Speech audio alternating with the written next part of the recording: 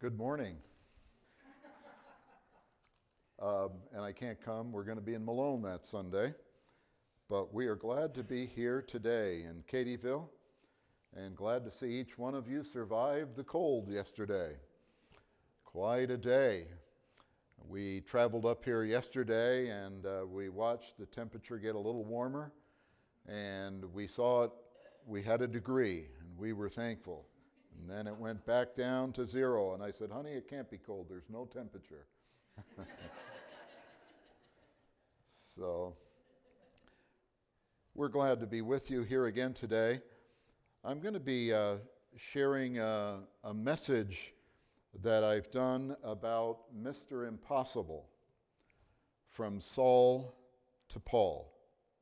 And it's from Acts 1 through 9, and I'm also going to use Paul's own testimony about this event back in Acts chapter 26. I remember coming to the Wesleyan Church in Cherryville, Pennsylvania. When I was 12 years old, we moved from the Nazarene Church, and there was this little lady who taught the adult Sunday school class. Her name was Isabel Connect. I was just young, but for whatever reason, I was sitting in that class one day when I heard her say this: when God wants to do something wonderful, he begins with a difficulty. But when God wants to do something really wonderful, he begins with an impossibility. Now, you don't got to raise your hand. Do you know any impossible people? Yes, I imagine so. Or cases. Do you have one of them on your prayer list? I just added one I thought of just recently. In Luke chapter 18, verse 27, Jesus said, "The things which are impossible with men are possible with God." I reminded you the last time I was here, my word for the year is possible. And I am reminded that with God, everything is possible. God specializes in the impossible. In today's message, the one called by name was Saul. He was known for enchaining the Christians, putting them in chains. He was angry against the church. Mr. Impossible, from Saul to Paul. And the one thing I want you and I want my spirit to receive in this is we need to remember in this troubled world where there's a lot of wrongs and a lot of things that seem impossible, we need to remember God specializes in the impossible. First of all, he specializes in the impossible to reach. Those people that are impossible to reach. I believe with all my heart, Jesus had a plan for this hard case named Saul. In that scripture that was read from us from Acts 9, Saul was still breathing threats and murders against the disciples of the Lord. When did it start? When the first Christian martyr, Stephen, was stoned to death. At that stoning, in Acts chapter 7, beginning at 54, verse 54, we read these words. When they heard these things, they were enraged in their hearts and gnashed their teeth at him. But Stephen, filled with the Holy Ghost, gazed into heaven. He saw God's glory with Jesus standing at the right hand of God, and he said, "Look, I see the heavens opened and the Son of Man standing at the right hand of God."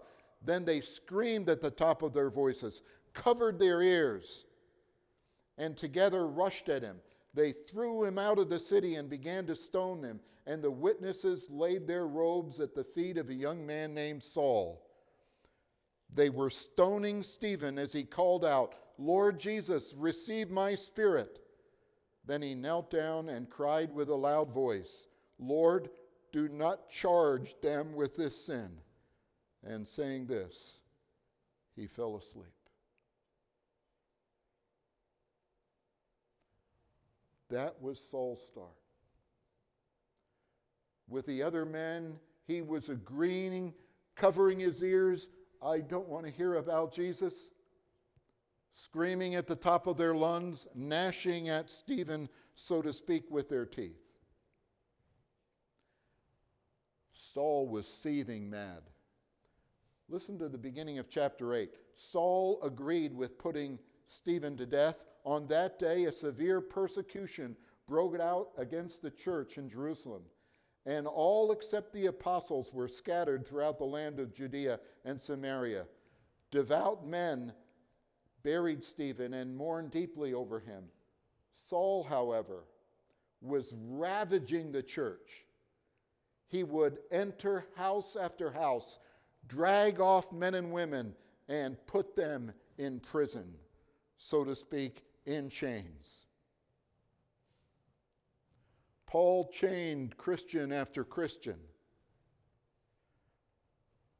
However, Saul couldn't chain the Christ, the resurrected Lord. I love that scripture that says, since he died once for us, he cannot die again. Saul could not lay chains on the risen Christ. Saul tried to stamp out the fire of the Holy Spirit in the early church. He tried, but listen to the next verse in chapter 8, verse 4. So those who were scattered went on their way, preaching the message of the good news.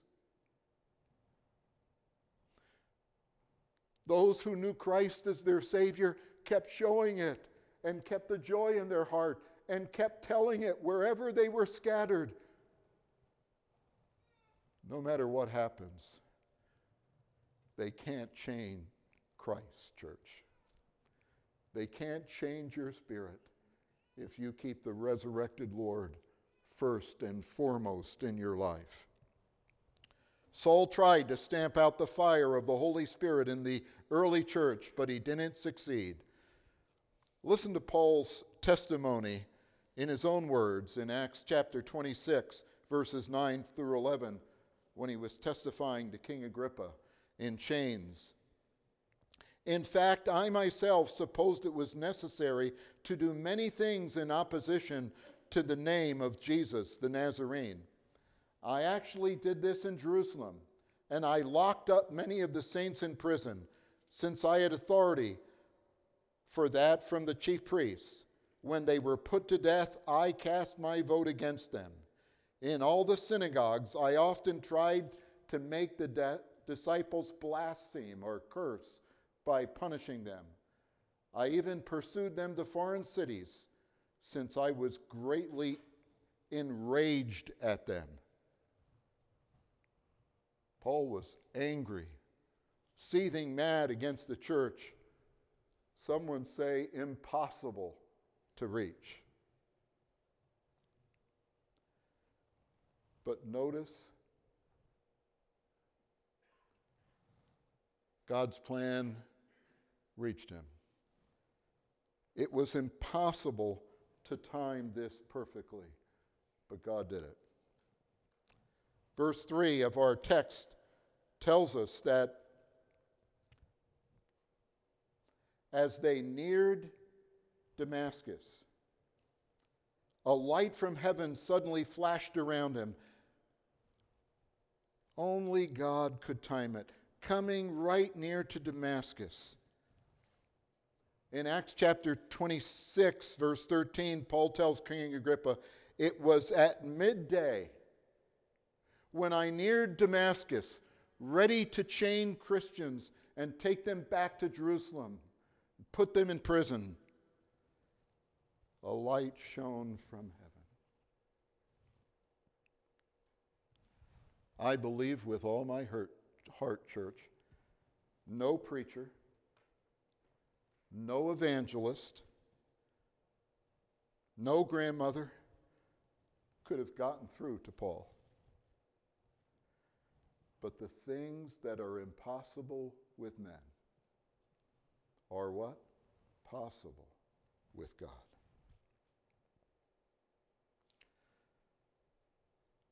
I remember traveling one day in my car, and this will date me a little bit. I was listening to a cassette tape in the radio. And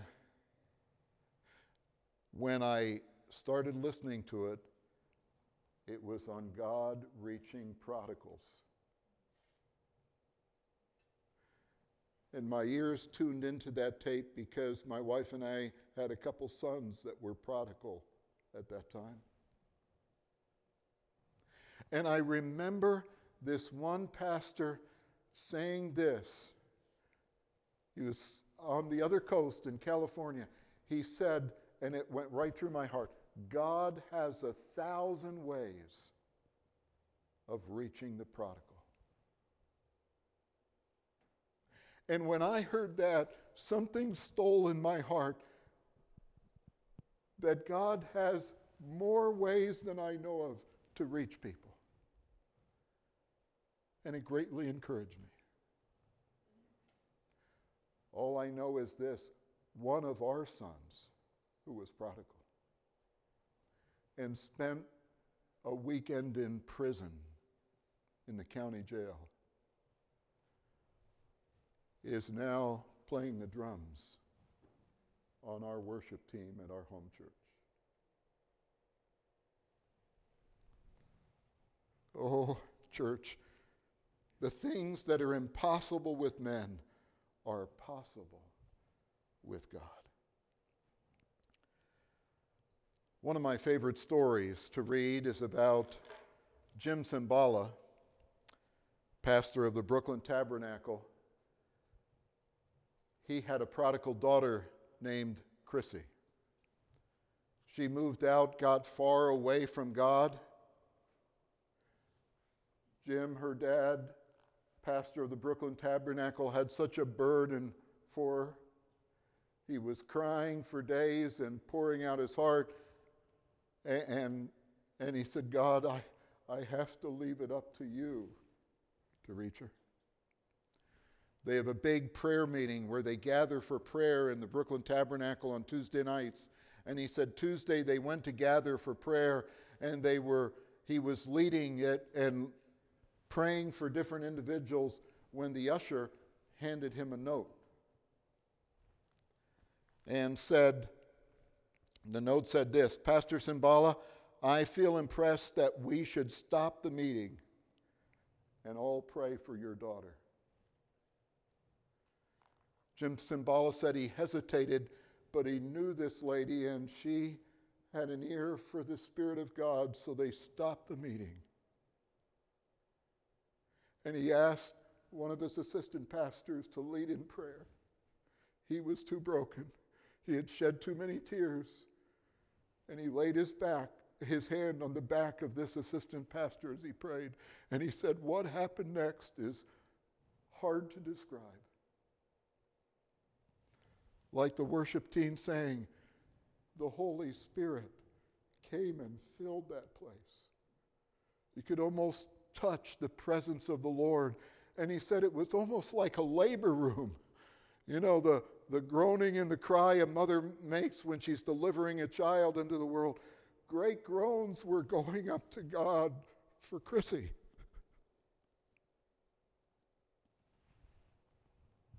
He said when he came home late that night, his wife was sitting up late waiting for him and made some coffee, and they sat together.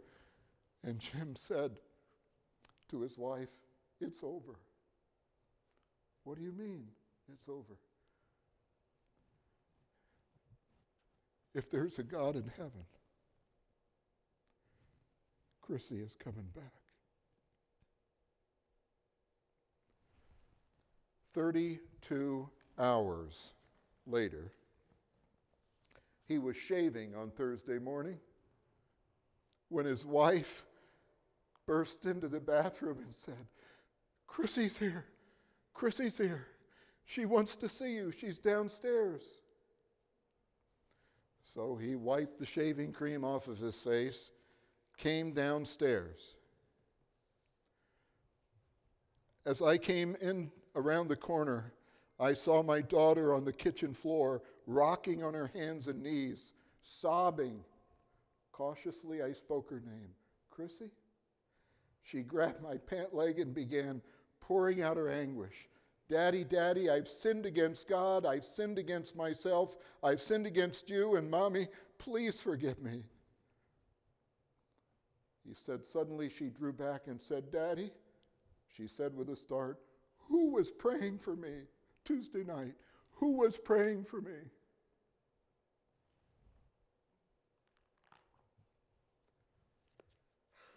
That's the night I saw I was headed for an abyss, a bottomless, hopeless pit with no hope, when I realized I needed Jesus. The things that are impossible with men are possible with God. The third thought I had about this passage on Paul is it was impossible to hide.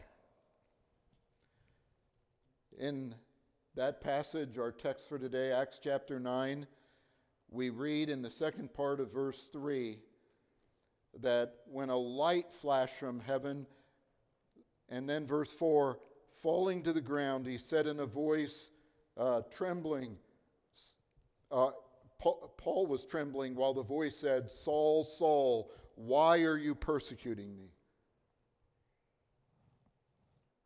Jesus knew exactly where Saul was, and he couldn't hide from Jesus.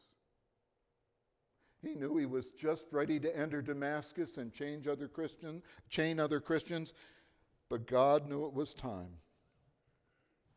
People can try to hide from the gospel. People can try to hide from conviction. But the things which are impossible with men are possible with God.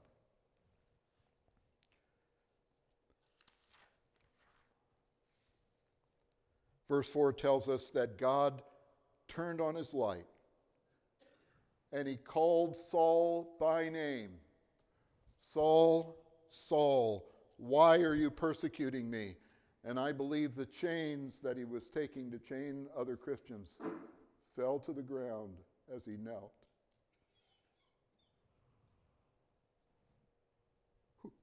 Who are you, Lord? I am Jesus.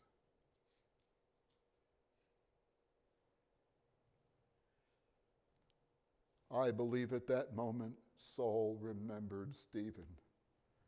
Remember when he knelt and here's Saul kneeling?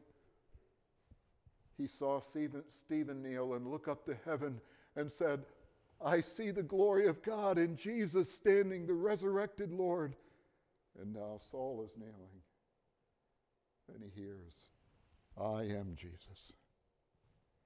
I'm the same resurrected Lord that Stephen saw." Saul could hide no longer. I believe, church, that God can speak to people, young or old, soft or hard, even those that seem impossible for us. Recently, I was reading in a devotional, and it greatly encouraged my heart. And it was this line: God can save anyone, anytime, in any way that he chooses.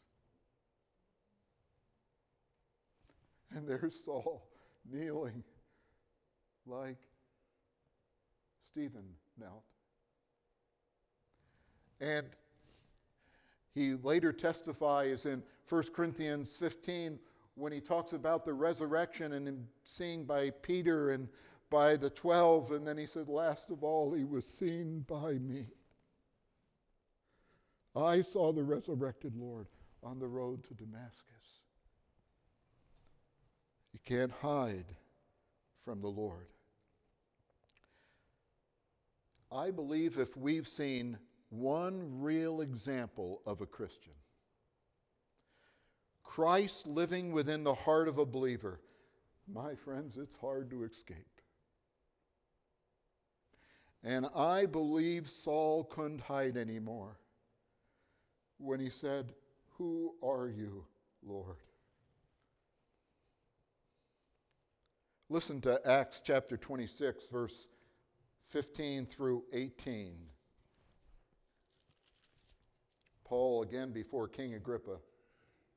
Then I said, "Who are you, Lord?" And the Lord replied, "I am Jesus, the one you are persecuting. Get up and stand on your feet, for I have appeared to you for this purpose, to appoint you a servant and a witness of what you have seen and of what I will reveal to you. I will rescue you from the people and from the Gentiles. I now send you to them to open their eyes so that they may turn from darkness to light and from the power of Satan to God, that by faith in me they may receive forgiveness of sins and share among those who are sanctified." I smiled when I read that scripture because Paul is kneeling on the ground and he's blind after seeing Jesus. The Bible says God dwells in light so brilliant, you can't even approach him. He's blinded by seeing the risen Christ, and he can't see anymore. And the Holy Spirit says, I have a job for you. I'm going to send you to the Gentiles and turn them from darkness to light, from blindness to see the living God. And Paul is just awestruck.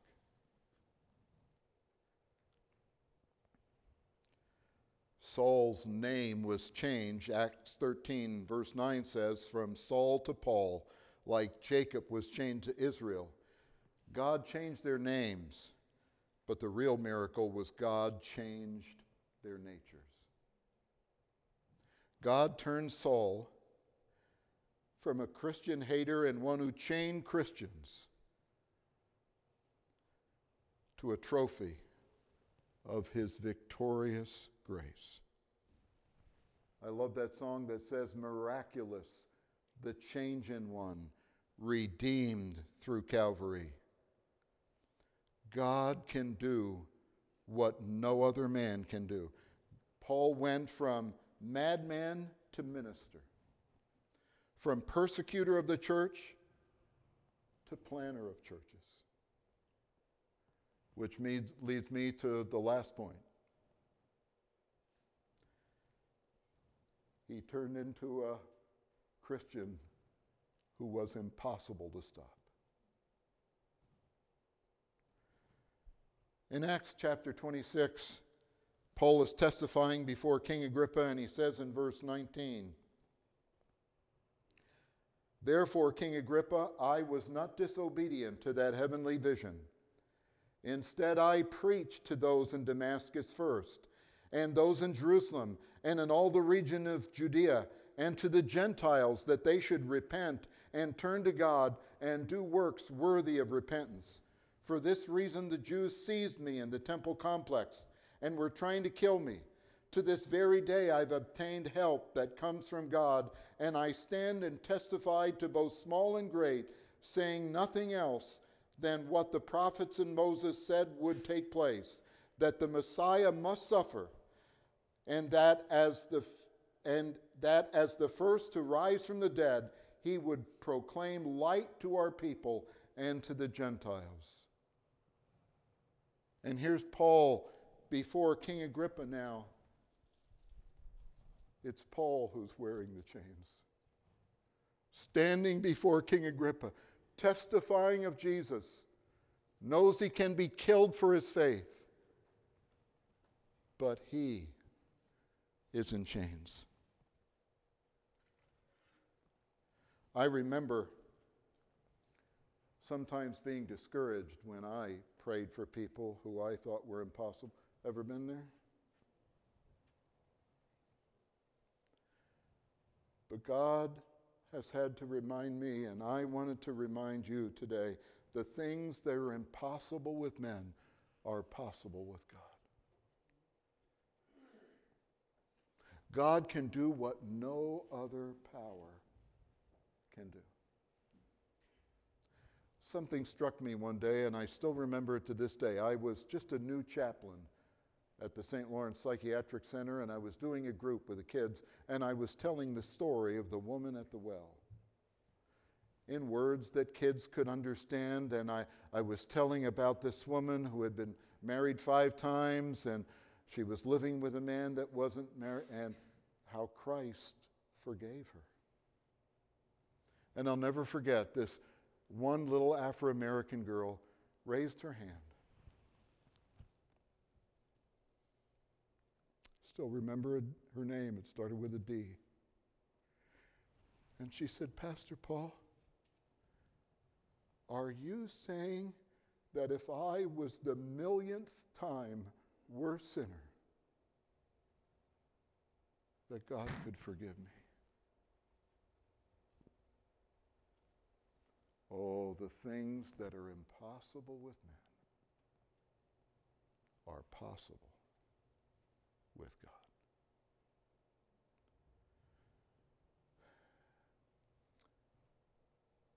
We all are human, and sometimes we can get discouraged in praying over that person that we've prayed for so long.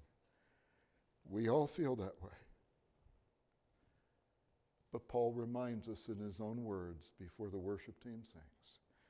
I love this passage in 1 Timothy, verses 15 and 16. This is a true saying, and everyone should believe it. Christ came into the world to save sinners, and I was the worst of them all. But that is why God had mercy on me, so that Christ could use me as a prime example of his great patience with even the worst of sinners. That impossible person you're praying for, God has been patient with them too. Then others will realize that they too can believe in him and receive eternal life. King Agrippa blurted out, "Almost you persuade me to be a Christian." And what was Paul's reply? "I wish, King Agrippa, that you were not only almost, but altogether a Christian as I am. Well, except these chains."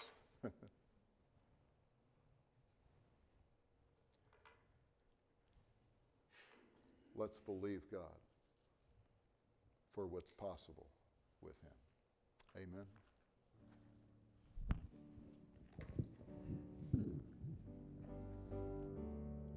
Please stand.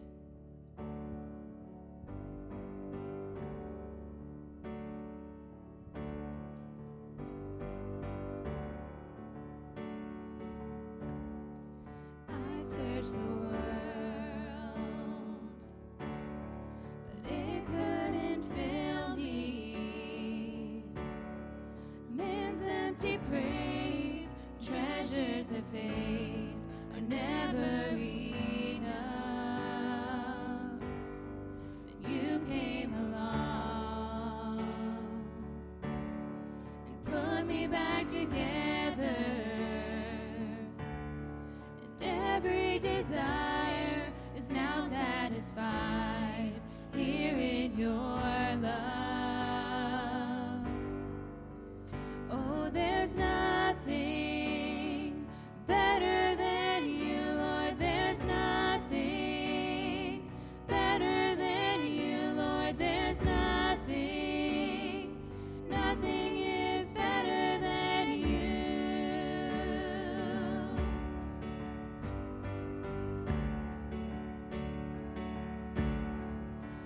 I'm not afraid to show you my weakness, my failures and flaws. Lord, you've seen them all, and you still call me friend. 'Cause the God of the mountain is the God of the valley, and there's not a place your mercy and grace won't find me again. Oh, there's nothing better than you, Lord. There's nothing better than you, Lord. There's nothing, nothing is better than you. Oh, there's nothing better than you, Lord. There's nothing better than you, Lord. There's nothing, nothing is better than you.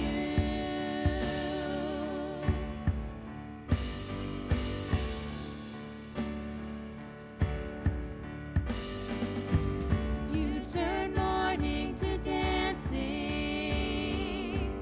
You give beauty for ashes.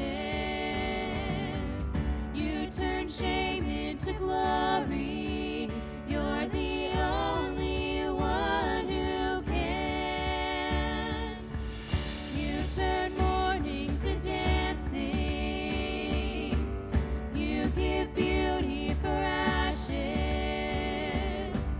You turn shame into glory. You're the only one who can. You turn graves into gardens. You turn bones into armies. You turn seas into highways. You're the only one who can. You're the only one who can. Oh, there's nothing better than you, Lord. There's nothing better than you, Lord. There's nothing, nothing is better than you. Oh, there's nothing better than you, Lord. There's nothing better than you, Lord. There's nothing, nothing is better than you.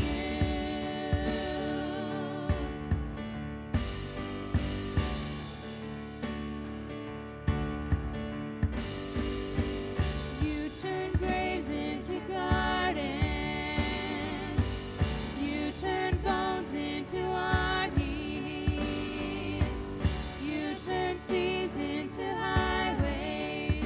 You're the only one who can. You turn graves into gardens. You turn bones into armies. You turn seas into highways. You're the only one who can. You're the only one who can. You're the only one who can.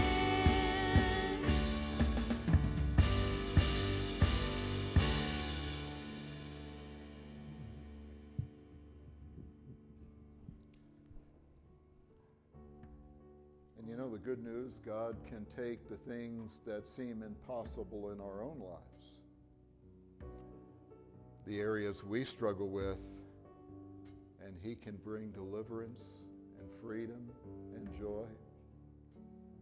Those things we thought we could never do. When God spoke to Moses at the burning bush, He said, Moses, I picked you to go down to Egypt.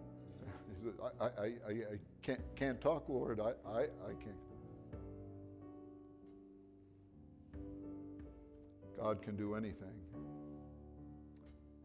my encouragement to you is to just say one word to God. Yes. Yes, Lord. You can do what no other power can do in my life. Next week, or the next time I'm here on, I think, March 19th, if I remember right, or thereabouts, I'm going to preach a message that I've used in several churches, how to move from hurt to healing. Ever been hurt in your life?